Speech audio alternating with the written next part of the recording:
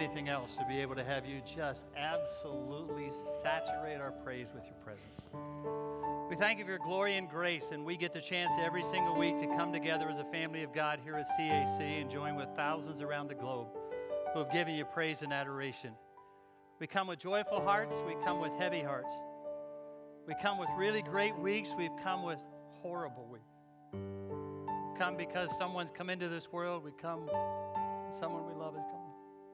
And so I pray, oh God, in the midst of all of that you will meet us at the point of our need wherever we're at. I'm so delighted that we can do it together. I love this place. I love you. I'm so delighted that you honor us with your presence, with your word that you've kept for thousands of years so that we could understand how to live the life you've called us to. May you be glorified in everything we do this day. In Jesus' name, amen. You may be seated. We're going to do things a little bit different this morning. The ushers are going to take the offering right now as we speak. You'll understand why as we go through the message. If you're visiting us today, we're honored to have you. There's a card that looks like this somewhere around you or behind you. Fill that out. Take it back to the back at the Welcome Center. We have a gift for you and hopefully answer some of your questions. We'd love to answer them all. Membership class is coming up. A lot of people wonder, how can I join? What does that look like? What does it entail? And every year we have one in the fall and one in the spring. Sometimes it's a one-day event, sometimes a 2 Sunday night event. We have found the one-day event fits a lot of people's schedules so that everybody can come on that one day. If you want to, we'd love to have you there. You've got to read and get all the material ahead of time so that we can hopefully answer every question you have because you only have that one opportunity. Everything and anything you've ever wanted to know about CAC and then some, we'll try to address that day. So if you want to, call us, let us know. Pick up some material, register online, a lot about that. Photo directories are here. So if you were a part of that, they're outside those doors. Josh Wilson concert is coming up on December the 4th, and tickets are available for that as well. It's going to be a great Christmas celebration. I love Christmas and Christmas music, and it's going to be a really great way to kick it off. How many of you like this church? Most of you. That's pretty cool. The ones that didn't raise their hands, I'm kind of a little bit confused on that. I hope you like it enough to have invited a friend down through the years. This November, starting next Sunday morning, is going to be a great opportunity for you to do that. We're going to talk about, we're staying in the context of Ephesians, but we're going to talk about marriage and the family. Marriage as God designed it, family matters, parenting, being a child, all of those issues come right out of Ephesians chapter 5, flowing into the first part of chapter 6.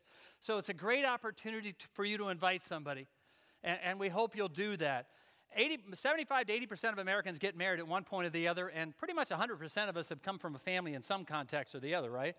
So it is an issue that all of us deal with at one way or the other, at one time or the other, and it's a great platform out of this section of Scripture in Ephesians for us to share the context of that. Great opportunity for you to invite a friend. So we'd love to do that. We obviously have lots of room, and we'd love for you to do that. We'll set up more chairs. You invite them all.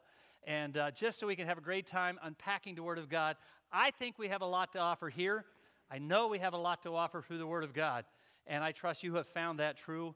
Certainly all of our ministries here, but we would love for you to take advantage of that as we do together this morning. Take your sermon notes out. You're going to see that we picked up where we left off and where we have left off the last few weeks. We've been unpacking the book of Ephesians. In the first few chapters, Paul clearly lays out who we were, where we were. We had no hope on this planet, none at all. And God, in His unbelievable, amazing grace, which is why you ought to be able to sing that from the depths of your soul, rescued us and redeemed us and set us free. He says now in the beginning or in the middle of that, now that you understand who you were, what God did, I'm begging you to live a life worthy of the calling that you've received when you identify yourself as a follower of Christ. Now, if you have not identified yourself as a follower of Christ, you're probably still wrestling with some things. But if you've identified yourself as a follower of Christ, you probably remember the things that I used to do before I found Jesus, the things that I wanted to walk away from, and now the things that I want to do now that I'm a follower of Christ. Some of those things every once in a while keep chasing me, but I really want to walk away from them. Now, you can fill in your own blanks. Before Jesus, whatever that may look like. Before Jesus, I did this, I did that, I didn't want to, I lied or I cheated or I told dirty stories or I had my hobby as the idol of my life. Could be a number of other things. Could be when you were 5 when you accepted Jesus or 50 when you accepted Jesus. The list will look different. But before Christ, there were things that you did that you were not wanting to do and you knew he didn't want you to do. By the way, at the end of life, he said, I love for every one of you who know me as Savior, I'd love to take you home. By the way, you need to know, I'm holy and you're not. Well, how can I get in? Be holy. Well, how can I do that? I mean, I'm trying. There are a lot of things that I used to do I don't do anymore, but be holy, how do I do that? Glad you ask. Because I can give you all the help that's necessary.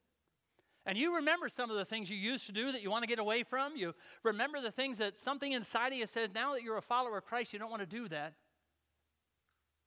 And you found yourself every once in a while saying, this is really hard to live this Christian life, to live the life he's calling me to. Those things keep chasing me every once in a while. I find myself in environments that really have a tendency to pull me down or pull me back.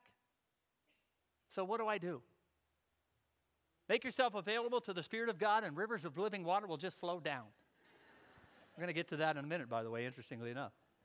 Make yourself available to the Spirit of God. What I love about God is that he doesn't let us try to figure this out on our own. Hey, I'm holy, you're not. Love to take you there, figure it out, hope you get there. I love the fact that God doesn't do that. He said, I will give you the power of my Spirit to help you live the life that I'm calling you to. Day by day, moment by moment, decision by decision, I'll give you my Spirit, helping you live out the life that I'm calling you to. So you've got to make yourself available to that. Empty yourself of self. I was driving my own life. And you don't want God to be your co-pilot. That's the dumbest sign I've ever seen. You want God to be your pilot. You want God to drive your life. I'm sorry, some of you have it in your car. Somebody's going to be out there with a screwdriver trying to take that out. You want God to be your pilot. You want him to direct your life. So you give yourself to him and say, okay, God, I got to have your help. Good, I'm glad you asked. I've got it for you. So when you're facing that guy at work, when you're facing that lady at home, when you're facing that dad who drives you nuts, when you're facing that situation, that group of friends that try to pull you down, look, I want you to rely on my Spirit. I want you to call on me at that moment. God, I don't want to do that. I don't want to say that. I don't want to respond that way. I don't want to react that way. I don't want to say those things. God, by your Spirit, will you help me to respond and not react, which means you're going to have to step back for a second and respond. Because you know as well as I do, once the tube's out of the toothpaste, you can't put it back in, right? So once the words come out, once the response comes out, once the reaction comes back out, it's not like you can put it back in. So God says, look, you let my Spirit guide your actions, guide your reactions, guide your thoughts, what you see, what you watch, how you react to people, how you respond, how you deal with that guy at work, how you deal with that lady in the neighborhood, how you deal with your boss, how you deal with that employee, how you deal with your mom, how you deal with your mother-in-law. No, sorry. God, we have no mother-in-laws here, right? That's what I love about God. He says, I'm not letting you here trying to figure it out on your own. I'll give you the power of my Spirit. So in 5:18, he said, look, here's the life I'm calling you to. This is what I brought you from. Live a life worthy of calling and make yourself available to the Spirit. Let him fill you. Let him control you. Being in a place all the time where the Spirit of God can saturate your life, dominate your thinking, control your responses to life. Every day. Every moment, every decision, every circumstance. Okay. Is that a suggestion? Nope. It's a command. Is it an option? Nope. It's a command. Not because God's a dictator, but because he knows it works. And he's God. So he knows what works. So he said, be filled with my Spirit. Be in a place, a position where I can so saturate and dominate your life that you'll be able to respond to all the situations around you, because they will be hard. Let me tell you that right now. They will be hard. They'll be difficult. I got to stop for a second. A little boy that was born a little over a year ago, right? Abel? 1 pound, 12 ounces. Matter of fact, right before he was born, we came up, prayed over his family, and they were down in the hospital in Pittsburgh, and Abel was born. 1 pound, 12 ounce, pretty premature. Look at him today. Perfect.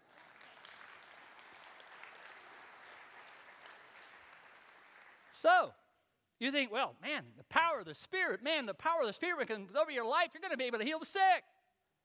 You're going to be able to raise the dead, preach powerful sermons.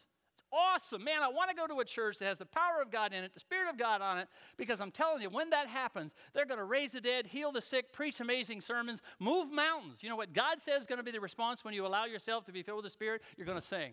I'm going to what? I'd rather do the other things. They sound more fun. I don't even like music. I don't sing very well. It has nothing to do with any of that. It has to do with an expression of your soul, an opportunity to be able to give praise and adoration to the God who rescued you and redeemed you and bought you off of that block. Remember when we talked about that image of having people standing up here all across this platform? If you've ever seen a slave market where a slave owner went by and said, well, okay, I like that one. That one's got flaws. I don't like that one. That one will never do. That one's okay. I'll try it with that one. But when God sees us with all of our flaws and all of our problems and all of our issues and said, I'll take them all. I'll pay the price. Whatever the price is, I'll take them all. And you and I were one of them. And he rescued us and redeemed us. And it gives us the opportunity to express that. And the first thing that comes out of a life saturated with the Spirit of God is an expression of the soul in praise and adoration. Look at it in verse 18 of chapter 5.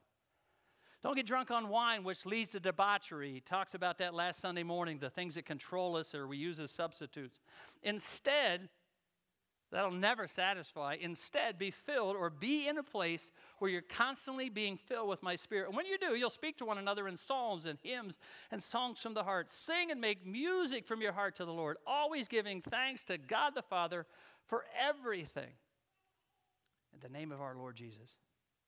We're going to see over the next few weeks that when you allow yourself to be directed by God's Spirit, it's going to affect your worship, it's going to affect your marriage, it's going to affect your parenting, it's going to affect your family, it's going to affect your work. You're going to see all the way from now to the middle of chapter 6 that when you allow yourself to be in a position where God controls and consumes your life and you allow His Spirit to so saturate your thinking and your lifestyle, it's going to affect every single area of your life. That's awesome. It's going to affect my worship this morning. It's going to affect my marriage. It's going to affect my family. It's going to affect my parenting. It's going to affect my boss or how I boss. It's going to affect my work and how I work. God's Spirit communicates us predominantly through His Word, which is one of the reasons we ask you to study it and be in it, to learn it, to memorize it, and let it make decisions for you, which is why we have you in the Word of God so often. Remember a few weeks ago when I talked about people in churches who give us a code of conduct for Christians that doesn't always seem to be consistent with the Word? It seems like they have another list of rules. Now that I'm a follower of Christ, these are the things you do and these are the things you don't do. When you look for those things in the Word of God, you don't quite see them. And sometimes they make them sound like biblical mandates when they're not. One of the best visuals I've found to help me understand all of that, something I found years ago that's on your screen this morning and in your sermon notes. As followers of Christ, we embrace some core absolutes. Jesus Christ, the Jesus of Scripture, is the Messiah. Jesus in Scripture is the Son of God. Jesus Christ in Scripture is the only way to God. He's the only way to heaven. There is only one way, and it's through Christ. The Word of God is the Word of God. It's not just a book about God, even though it talks about God. Even though it's a book that tells us about God, the Word of God, this Bible, is the Word of God. Biblical absolutes, things that we don't change on. Absolutes aren't subject to my personal thoughts or my cultural trends or even my feelings. People commit themselves to Jesus the same way they did 1,000 years ago. Everything we believe as Christian fits somewhere in one of these four areas. The center of the absolutes, the unchanging foundations of faith. Now, unfortunately, we live in a world or a society that doesn't have any absolutes. Whatever you feel like. If it's okay for you, but not necessarily okay for me. There's a lot of ways to heaven, and the list is endless. We believe there are biblical absolutes found in the Word of God. And the next circle is interpretations. When we read a certain passage of Scripture and I or any pastor stands up here and says, well, this is what this means, they're interpreting what they see out of that section of Scripture. Then there are deductions. They come from looking at a number of passages of Scripture and drawing some conclusions. Let me give you an example. If I'm developing my theology on prayer and I'm only going to have one verse, you know which one I'm going to pick? Ask whatever you want and I'll do it. I love that one. All right, if I'm going to develop a theology on prayer, that's the one I'm going to take. Ask whatever you want, God says, and I'll do it. I like that. That's my theology on prayer. Except in John 14 when he said, before you ask what I want, you better make sure you're in me and I'm in you. Well, then you add James. He said, okay, you need to make sure your motives are pure before you ask. Oh, okay, then now, as I look at the broad section of Scripture about a certain topic, it's not just ask whatever you want.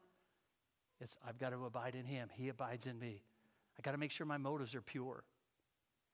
Husbands, let me be really honest with you. If you're not living with your wife in an understanding way, there's a block. And I'm, to be honest with you, not hearing your prayers, God said in 1 Peter.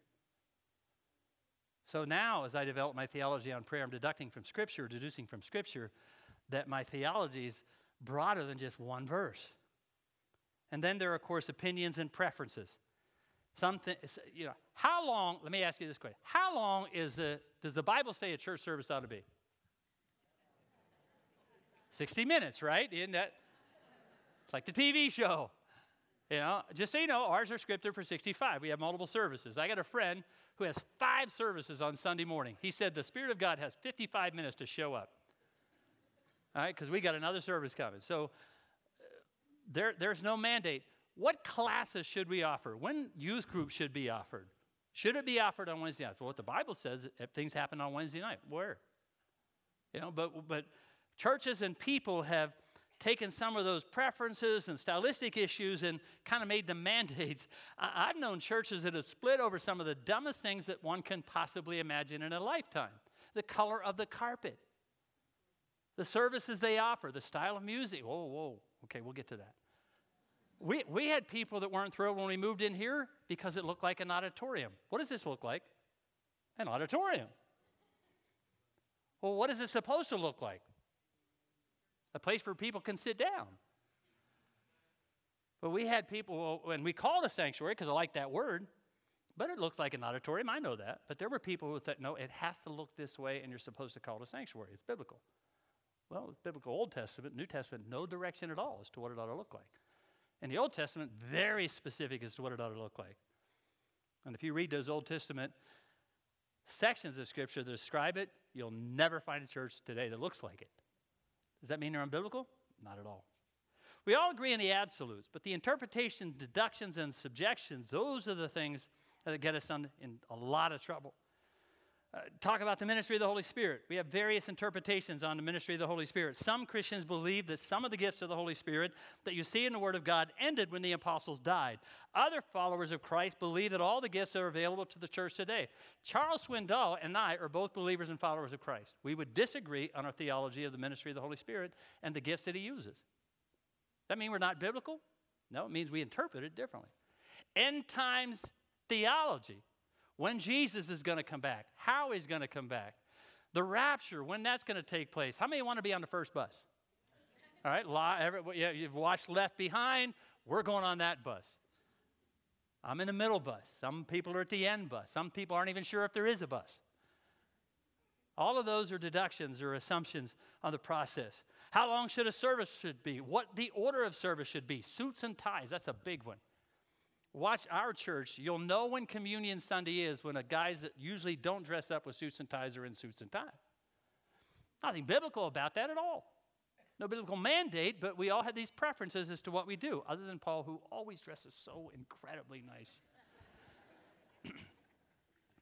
When should the offering be taken? Should we pray over the offering? How should it be taken? Where churches and people get into trouble is when they make interpretations or preferences an absolute. This morning's subject, music and worship, has divided churches for decades. The one medium that God has given us to express to him our love and adoration is the one medium that has divided the church more than almost any other issue in the last 40 to 50 years. Do you not find that fascinating?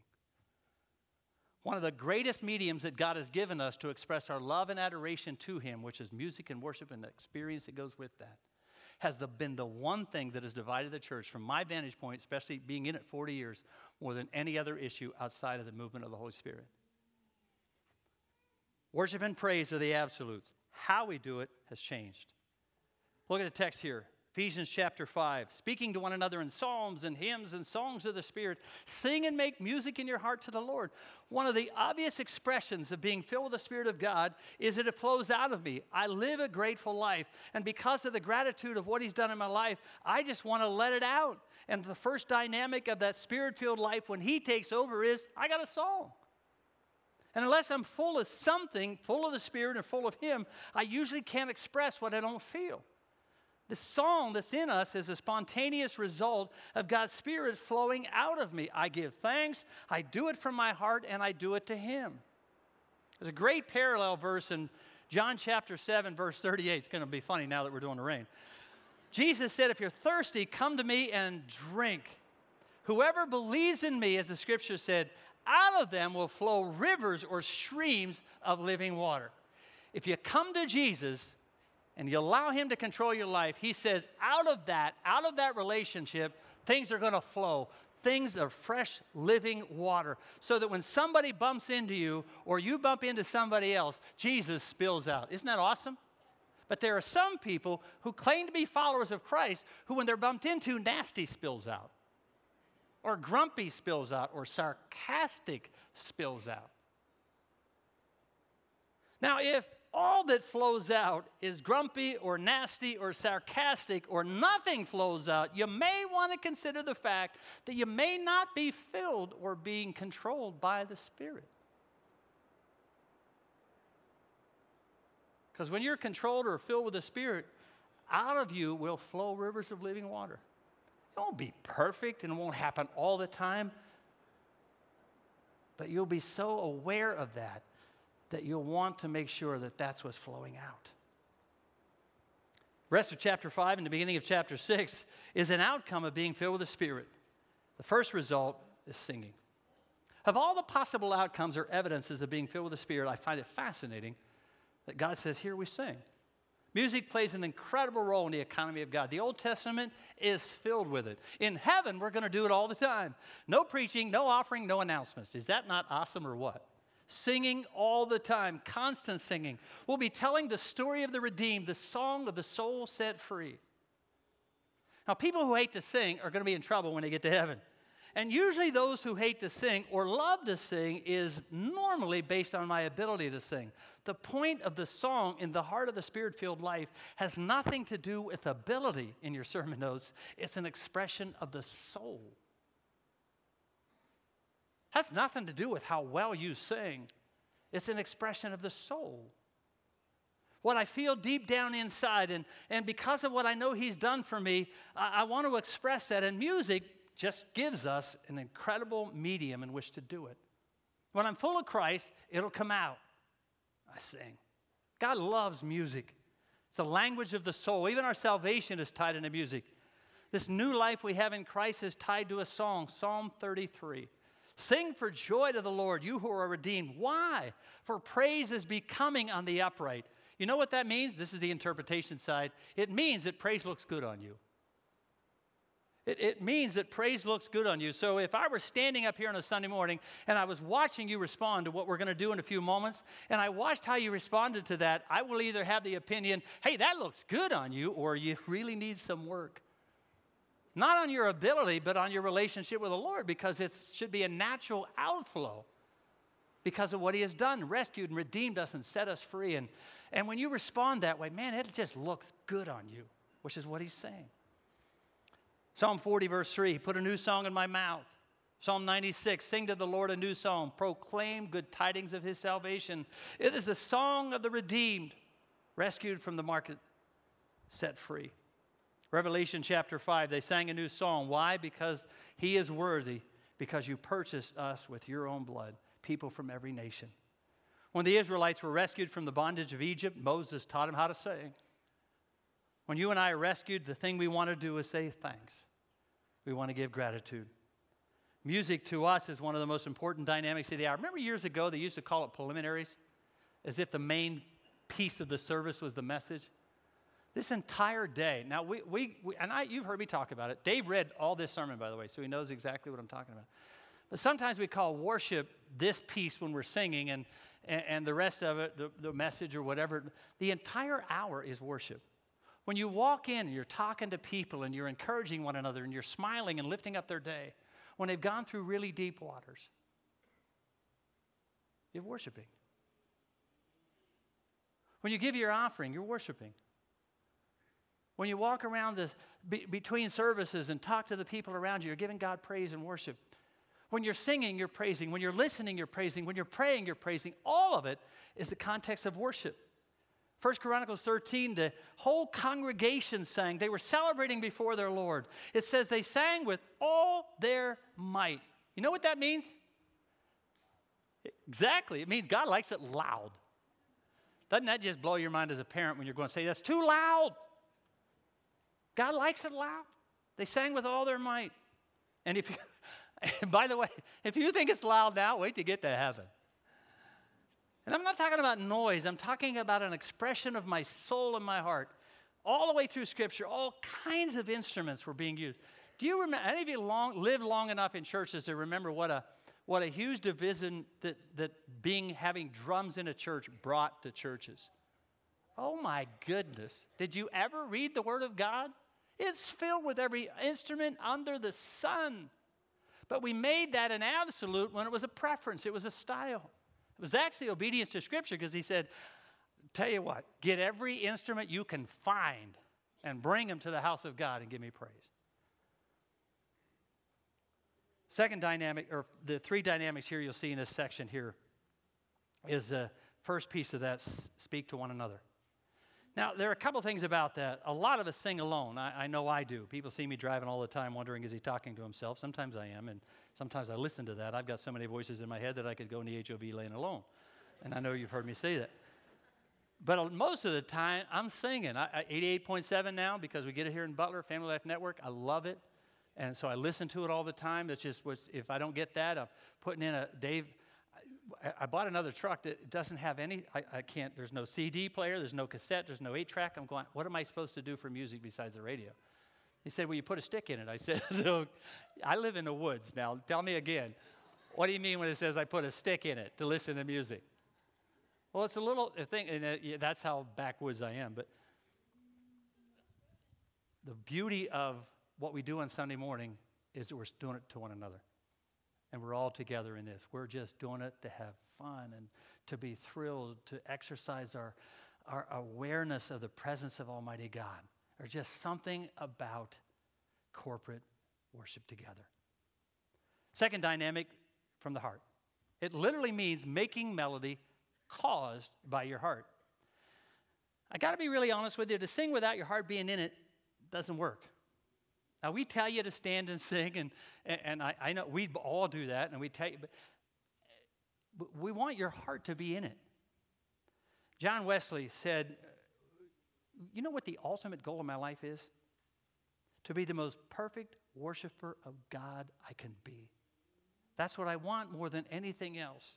After all he's rescued me from, I want to worship him in his holy presence. I don't want my mind to wander. At times it does, but I want my focus to be on him. Brother Lawrence, practicing the presence of God. I've never worshiped in the presence of Mount Blanc, which is one of the most majestic mountains in France, or even amidst the thunder, as much as I have at the foot of the cross. But no matter what I've seen around me, the heavens declare the glory of God, the earth shows his handiwork, absolutely. But none of that compares to being able to recognize that at the foot of the cross, I'm rescued, redeemed, regardless of my background, regardless of my past, regardless of my junk, and I have an opportunity to be able to celebrate that. Spurgeon said, are there not times in your life you just want to dance for joy? You just want to sing and give praise to God. If your worship is dull, it's not because of him. It may be because of you. A.W. Tozer said, worship means to feel in the soul. Worship with all your heart, to express in some appropriate manner what you feel, a humbling delight in the presence of the Almighty. After I understand what he did for me, I understand how I want to respond to that. So I want to be honest with you. If your heart's not in it, don't sing. People of Israel, when they were in bondage, had no song. Psalm 137, we sat down and we wept and remembered a time when we were free, but now we hang our harps on a tree. And there are times when you don't feel like singing. There's a young man who used to sit in the seat right behind you, sweetheart, who's not here now and died yesterday. There's some times when you come to church, you just don't feel like it. Nadine lost her dad this weekend. Had the funeral today. A lot of times you come to church and you're just not into it. You just want to just sit and listen to others. It's fine. You just want to express your heart and your soul to God. And you want to sometimes just sit and let others do that for you because you just, at that moment, don't feel like doing it. You want your heart in it. Whether you're in the audience or singing in the choir or the worship team or singing wherever you are, make sure your heart's right. And the answer isn't, then I won't sing. The answer is, get your heart right. Let the Lord touch you and he'll give you a song.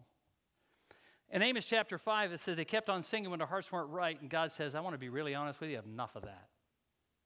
I hate it, to be honest with you, when you do that. I despise your religious festivals. Even though you bring me offerings and grain offerings, I don't accept them. Though you choose to bring fellowship offerings, I have no regard for them. Away with the noise of your song. I won't listen to the music of your heart. I won't listen to the music of your harps. I want your heart to be in it. If you're doing it for show or entertainment or just going through the motions, or if you look different up front than you do in your seat, God says, then get your heart right first and then do it. And wherever that may be, out there, up here, if you're different in your approach and how you praise up here than you are out there, I get a little nervous with that because I think they ought to be the same, no matter where you are. Form and style are never the issues. The issue is my heart right. We've made form and style the issues, choruses and hymns and raised hands and clapping hands, sitting down, standing up. I don't clap. I don't clap well. I'm not gifted that way, so you'll notice I hardly ever clap. I know Dave tells us to, and I understand the context of that, but I don't clap well. I'm a hand raiser. That's fine. Choruses and hymns. We've argued over that for 50 years. 7-Eleven, you guys go to Community Alliance, you sing those 7-Eleven choruses. I'm going, what is that? We have coffee with it or what? I don't know what that is. Well, it's 7 songs that you sing 11 times, over and over and over again. I get that. I understand that. I've told you before about one of the contemporary songs that the only thing that says is thank you. I thought they could have been a little more creative than that. I understand the heart, but I think you can be a little bit more creative than that. I kid all the time about Carrie Joby's song, I'm Not Alone. I know that. You've said it 92 times. And there's some songs that you want, are they ever going to end that song? So I get all of that. But you got to remember, I grew up with all hymns that we repeated the chorus 18 times. And when you had a revival service, you sang Just As I Am until somebody, whether it was an hour and a half, came to Jesus that day. You sang Just As I Am 83 times, and you know it. It's not about choruses and hymns and how long they are, or hands clapping, or raising our hands, or sitting down. Those are not the real issues. They're not the absolutes. Worship is the real issue. Form isn't. It's always a matter of the heart. Third dynamic is to the Lord. I love this, and I very clearly looked at every single of the songs we sang this morning, and I love the fact that they were done to the Lord, not about him, as if he's not here. You've been in situations where we're singing about God as if he's not around. I love the fact when I looked at almost every single of the words this morning, we were singing to a God who we knew was here. Studies have been done in churches about what kind of music glorifies God and which ones he likes. There's an amazing parallel between what we like and what God likes. If we liked it, God must. If we don't, God can't. The issue isn't whether or not I like it. The issue is always, is God pleased? Because the song is for him, not us. We want an opportunity to give praise and adoration to the power and wonder of God. Hebrews chapter 2, verse 12, Jesus is speaking about who he was and what he did, and Hebrews builds a really powerful foundation. It's one of the books I've never done before in its entirety, but They tell us exactly why Jesus was the ultimate Messiah in the entire book. And in the middle of him being described that way and then him responding to what he's done and what God's given him the opportunity to do, it says that he is interceding for the church. And in the midst of the church, it says, I sing. Jesus does. He takes what's in my heart, regardless of my ability, and he gives it to God. If you're filled with the Spirit, it's going to impact every single area of your life. But one of the first things it will impact is your worship experience, because it'll be an opportunity to express from my soul with the people of God to him how grateful I am that when I was on that block and I had no hope on this planet and I was dead in my trespasses and sins, he rescued me and set me free and called me a masterpiece. That makes me want to sing. God, we thank you for your love and grace and for the glory that abounds as your people gather together all over this planet to give you praise and adoration. And so help us to really see it for what it is and understand it clearly, and then communicate to you what we feel in our hearts, whether it be sorrow, whether it be joy, whether it be exhilaration or pain. May you hear from us as we give to you our expression of what we feel when the Spirit consumes our lives and then flows out. In Jesus' name. Watch this video.